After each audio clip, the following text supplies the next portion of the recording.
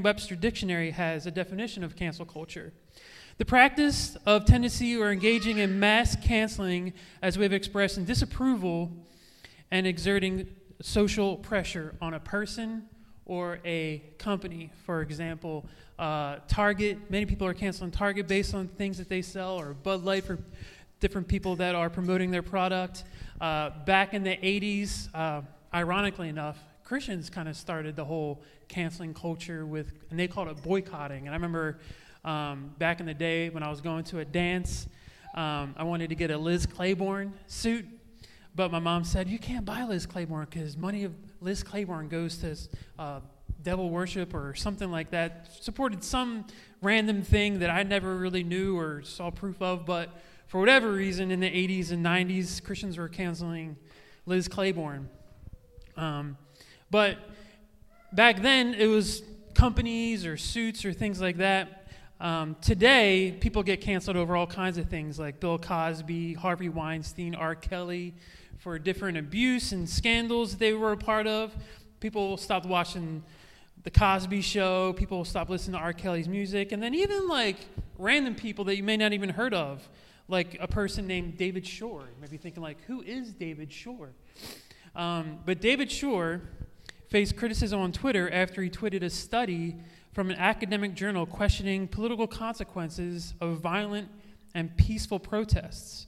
Shore, who tweeted the link during the George Floyd protests, was fired, though the company said it wasn't over a tweet. Back in the Bible, they used the word unclean. Today, we use the phrase, you're canceled. And if we don't like someone, if we don't like something, we stop buying their product, we stop listening to their messages or movies or whatever it may be. However, in Jesus' day, they used the term unclean. And unclean would refer to things like this. Only flawless animals were sacrificed. Only physical, normal priests could serve. Only people in normal conditions can worship. Only normal clothing can be worn. Only normal houses can be inhabited. The interesting thing, when I think of the word normal, I think normal is a setting you use to dry your clothes. I think normal is a very poor word to describe people or places.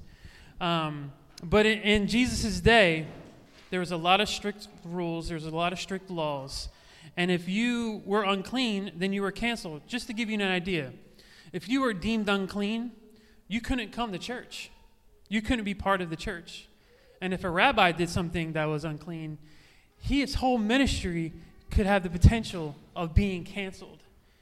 And the interesting thing, I think, is this. I think in today's culture, I think there's a whole lot of Christians who care more about what Christians think than caring about what Jesus thinks. You know, so many times you think, well, what are they going to think if you do that? What are they going to think if you go there? What are they going to think if you eat with this person or hang out with that person? Jesus didn't care. Jesus' opinions didn't stop him from doing miracles and from doing healing. And all the people that Jesus healed in chapter 8 in Matthew, in this portion of scripture we're looking at, all were deemed unclean. So let's take a look at it. In Matthew 8, who the world cancels, Jesus heals. I'm grateful for that. Matthew 8, verse 14 and 15 says this. By this time, they were in front of Peter's house. Peter, one of Jesus' disciples. On entering, Jesus found Peter's mother-in-law sick in bed, burning up with a fever. He touched her hand, and the fever was gone. No sooner was she up on her feet that she was fixing dinner for him. Clearly, his mother-in-law was probably Italian, and they wanted them to have seconds. All right, but this was a big deal. This was a big deal. It seems like pretty innocuous, like just Jesus doing a healing.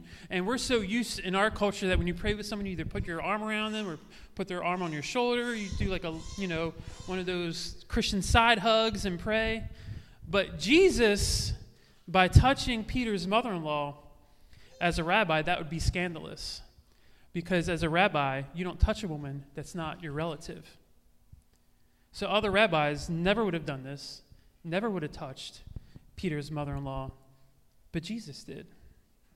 And if Jesus touched this woman, he would be considered unclean. But Jesus didn't care what the religious scholars thought of him.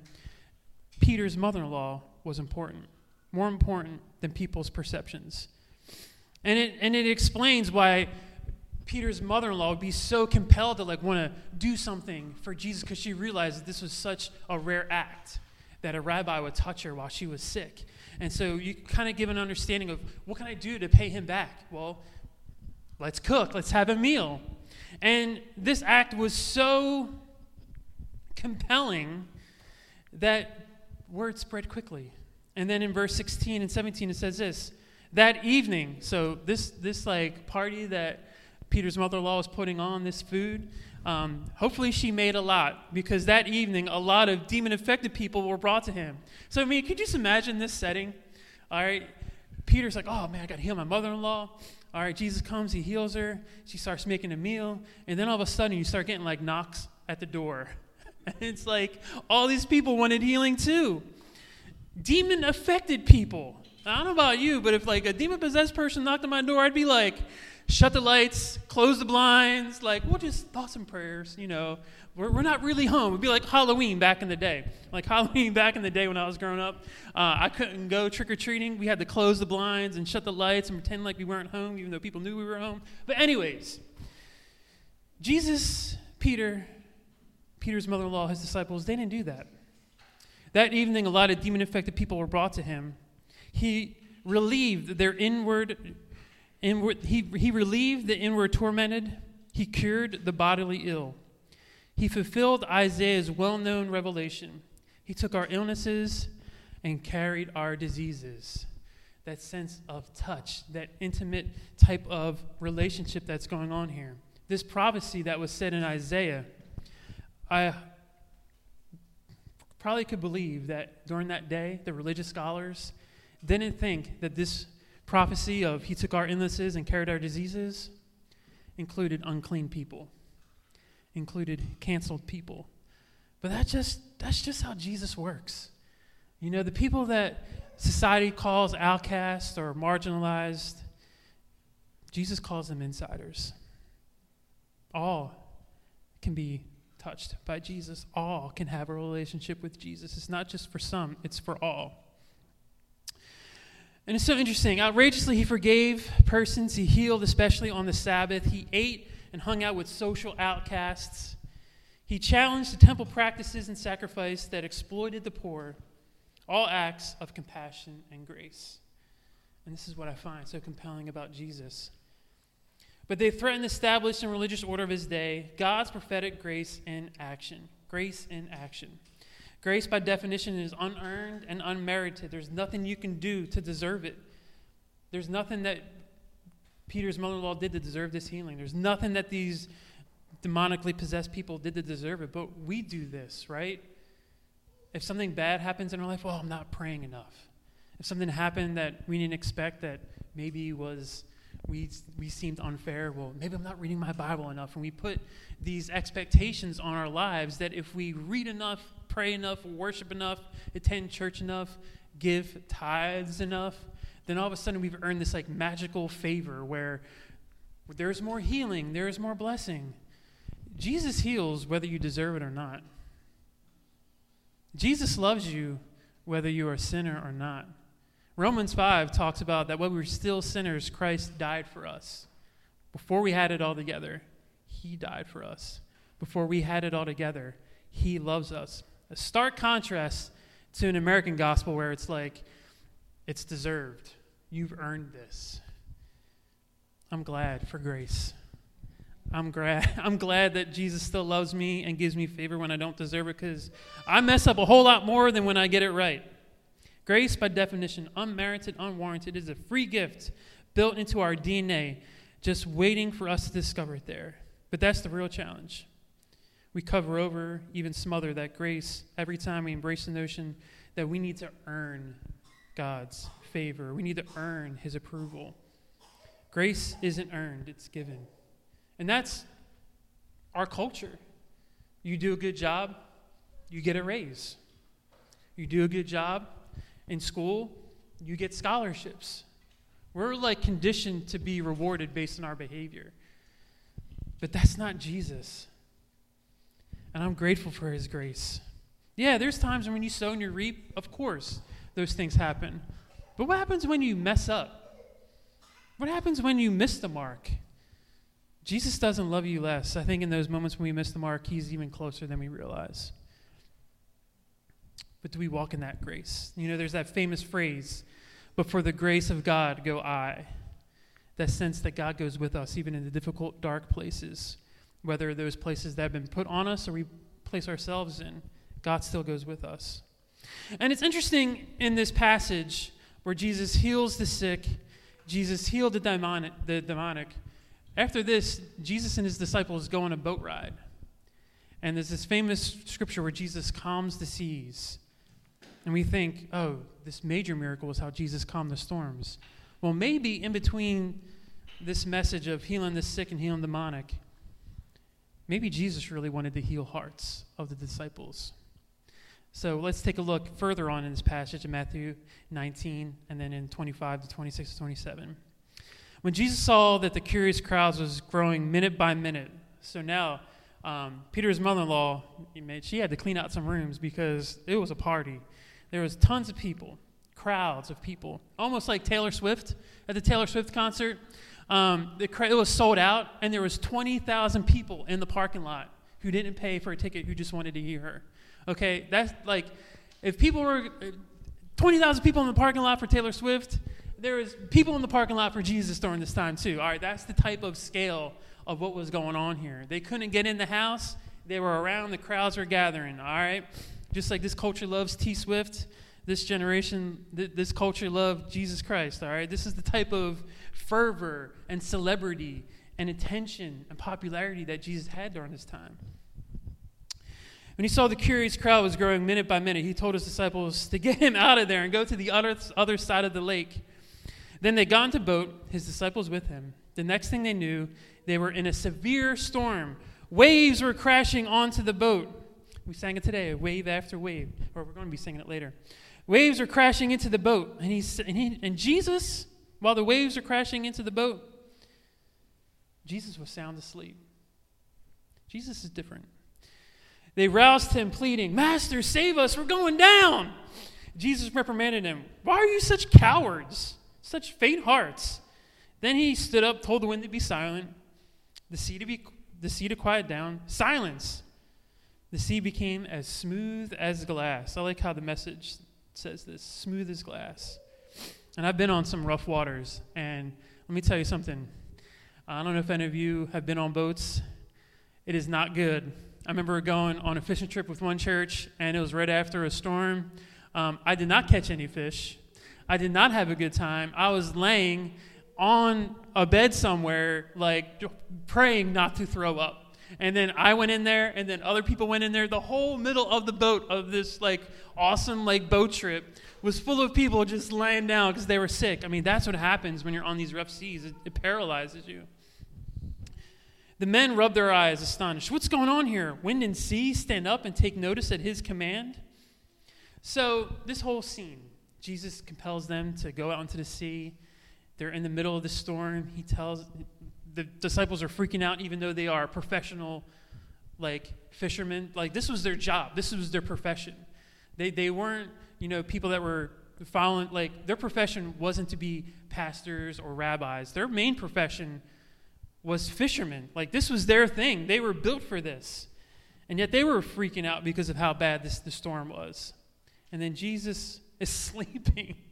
Jesus is sleeping. And it's so interesting. And there's a lot of theories of why was Jesus sleeping during this storm, right? Like, what do you think if Jesus told them to get into this boat and the disciples were apprehensive and the storm was coming? When do you think Jesus would be like on watch? When do you think he'd be like, well, nothing's going to happen to this boat?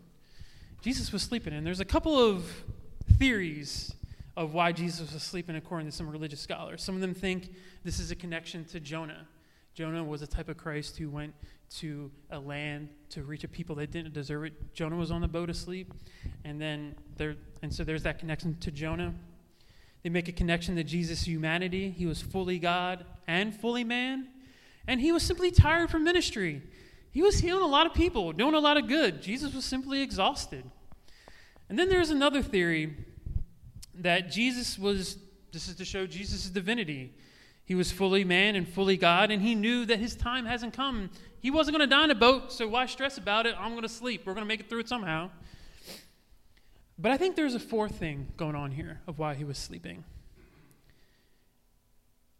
I think it's to make a connection to the hearts of his disciples.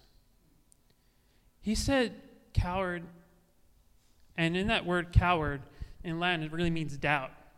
And there's a couple of different Greek words for doubt. All right, there's distasio, sounds kind of Italian, distasio, which means undecided in belief or opinion. Undecided in an opinion of belief, distasio. But this Greek word is appetista. All right, clearly, I love this Italian. I'm like thinking appetista, I'm like appetizers, let's go, all right? But appetista, this word actually means to hesitate, to believe. So one means undecided, the other one means to hesitate. Maybe the disciples, maybe Jesus reprimanded the disciples not because they doubted him, but because they doubted themselves. Maybe Jesus was asleep because he trusted them, and he knew that they could get him through. It was his idea to get into the boat. The disciples didn't want to go.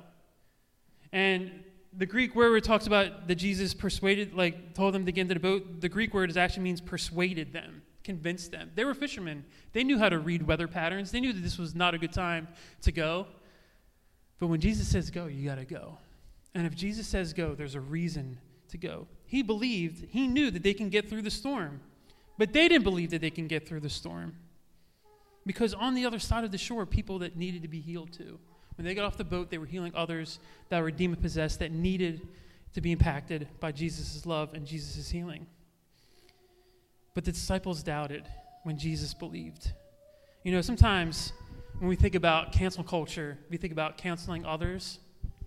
But sometimes I think we cancel ourselves and use words like imposter syndrome. Use words like, I can't be good at this job. I can't be good at this school. I can't be good as a parent. I can't be good as a husband. I can't be good at this. And we cancel ourselves, and we think of all of the reasons that we're going to mess it up. When Jesus looks at us and sees all the reasons why we can get it right. Jesus believes in us even when we want to cancel ourselves. If you are where you are, and it is a hard place and it is a tough place, maybe Jesus has you there for a reason, because he wants to do something in you. And if God wants to do something in us, oftentimes God wants to do something through us. Maybe the storm that Jesus healed was not an external one, not just an external one, but maybe it was an internal one. Maybe Jesus knew that these disciples needed to come to a place where they can start believing in themselves, where they can start carrying out this mission without Jesus. Jesus knew that his time was coming soon. And Jesus even told them, greater things will you do. And as a teacher, you want to do that. You want to prepare your students for difficult times. You want to prepare them to give them the skills to carry it out beyond the time you have them in class. I'm a teacher. That's what I want to do. And one of the phrases I tell my students all the time is trust yourself. Trust yourself. But sometimes it's the hardest thing for a student to do. And when a student starts trusting themselves, it's an amazing thing that takes place. You know, and I was thinking about this verse, and I was thinking about this story, and I really started to see this story from a different perspective when I was driving with Clayton through a storm. It was like a couple years ago, and I had to pick up Keen, and it was just me and Clayton in the car, and my phone was dead, and the storm was coming, and when it stormed, I mean, it was raining really bad. And where's Clayton? Asleep in the back of the car. And it's like, and you know when it's a really bad storm, when I used to drive like this, I'm starting to drive like this, 2 hands on the wheel. I turn down the radio, I turn down the volume on the stereo, because somehow turning the radio down while you're driving helps you see better and see things better. I don't know why that is, but you know it gets real when you turn off the radio, right? So I turn off the radio, I got 2 hands on the wheel, all right? I put the seat up, I'm like this, driving like this, all right? I mean, and it is hard to see. It is pouring down, lightning. I mean, and we get to this one part in the road where water is starting to flood the street. And I only know one way how to get there. My phone's off, and I'm like this. And I'm like parked right there. I'm like, do I go through this thing? Do I turn around? And then all of a sudden, Clayton wakes up. And he's like, Dad, can you see? I'm like, yeah. He's like, Dad, you know where you're going? I'm like, yeah. He's like, okay. And he went back to sleep. He trusted me that I can get through the situation. That was good enough for him. Maybe Jesus does that with us. He's in our car. And he says, I know where you're going. I know you can get through this. And him just having that confidence in me, I was like, all right, let's do this. And I went right through that road that was a little bit flooded, and we made it through. His confidence enabled me to get through that storm. If Clayton can have that confidence in me, I can get through it. If Jesus has that confidence in you, you can get through it. Jesus picked these disciples. He knew what they were capable of. Jesus chose you. He knows what you're capable of, especially when it's hard, especially when it's tough. He believes in you, even in those moments when we don't always believe in ourselves. Mark 9:23 says this, everything is possible to someone who has trust. Everyone is possible to someone who believes. I like that translation from the Jewish Bible. Everything is possible to someone who has trust. When we pray, when we believe, there's this powerful connection where it's not just words. It can't be just thoughts and prayers. All right? There has to be actions to our belief. All right? Noah still had to build the boat. David still had to use a slingshot. Esther still had to enter the throne room of the king, risking her life. Jesus still had to die on a cross. And even Jesus was struggling with this idea. It talks about where it says, if this pass can cup, but not my will, your will. It's important to pray. But in that prayer, know that God wants to use you in those moments as well. God wants to use you. It's not just words. It's not just thoughts and prayers. That's a political statement. It's not a Bible verse. All right? We pray, and then we take that step of faith. We pray, and we put ourselves out there despite what the perceptions of other people may be. We pray, and we care about what Jesus thinks more than what other people or Christians believe. I'm going to close with this quote by Henry Nguyen, if Marissa, you want to come. Henry Nguyen is an author and theologian, and I like this quote about prayer. Ooh, we even got the air conditioner. Come on, how about that timing?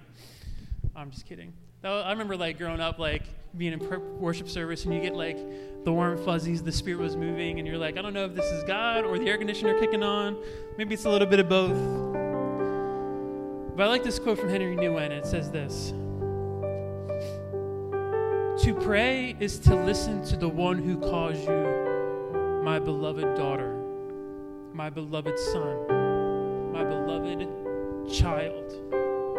To pray is to let that voice speak to the center of your being, to your guts, and let that voice resound in your whole being. The real work of prayer is to become silent and listen to the voice that says, good things about me. Good things about you. We got enough people in this world telling us how bad we are, how we don't measure up. Maybe we need to silence those voices and pray and let God's love and let God's voice be the one that says, you're called, you're good, you're capable, you are empowered, you can do this. The world may say you can't. Your parents may say you're not good enough. Your boss may say that you're not qualified enough. Your teacher may say that you're not smart enough. But Jesus stands with you in your boat and trusts you to get it to the shore. Trust you that you can. Trust you that you are smart enough, that you are qualified, that you are good. You know, it's so interesting when we read about the creation story. You know, I was teaching the creation story to my students. And it's so interesting when you read the creation story, when God goes through the days of creation, after each day he said it was good. But then God got to the last day of creation and he made people. He didn't just say it was good. He said you were very good. Why does God make that distinction? Because we carry the very image of God with us and in us. We are made in the image of God, and I think sometimes we forget that. Sometimes we think we're made in the image of our parents, or we're made in the image of culture, or we're made in the image of these influences that we put on ourselves. But we are made in the image of God. And God doesn't make junk. You have a purpose. You have a plan. You are not an accident. I hate that. I hate that phrase. Oops, baby, or accident. No, there are no accidents to life. You're here for a reason. One of my favorite quotes, I'm going to another quote, is from the Eagles quarterback, Jalen Hurts. And when people said that he wasn't good enough when he was replaced his junior year by another quarterback in the championship game, benched in the championship game. When he was passed over in the draft in the first round, and people when he was drafted criticized him, saying he wasn't good enough. But then last year, before the Super Bowl, he was having a press conference. And they were asking him these questions about his past, about being overlooked and being benched. And he said this quote, and it stuck with me. He said, "I have a purpose before anyone ever had an opinion." You have a purpose before anyone had an opinion. Before anyone said you couldn't, Jesus says you can. May you come to see that prayer is powerful. May you come to realize that Jesus calls those who the world cancels. May you come to find that when we pray and believe in Jesus, Jesus already believes in you. Amen. Let's sing this song together.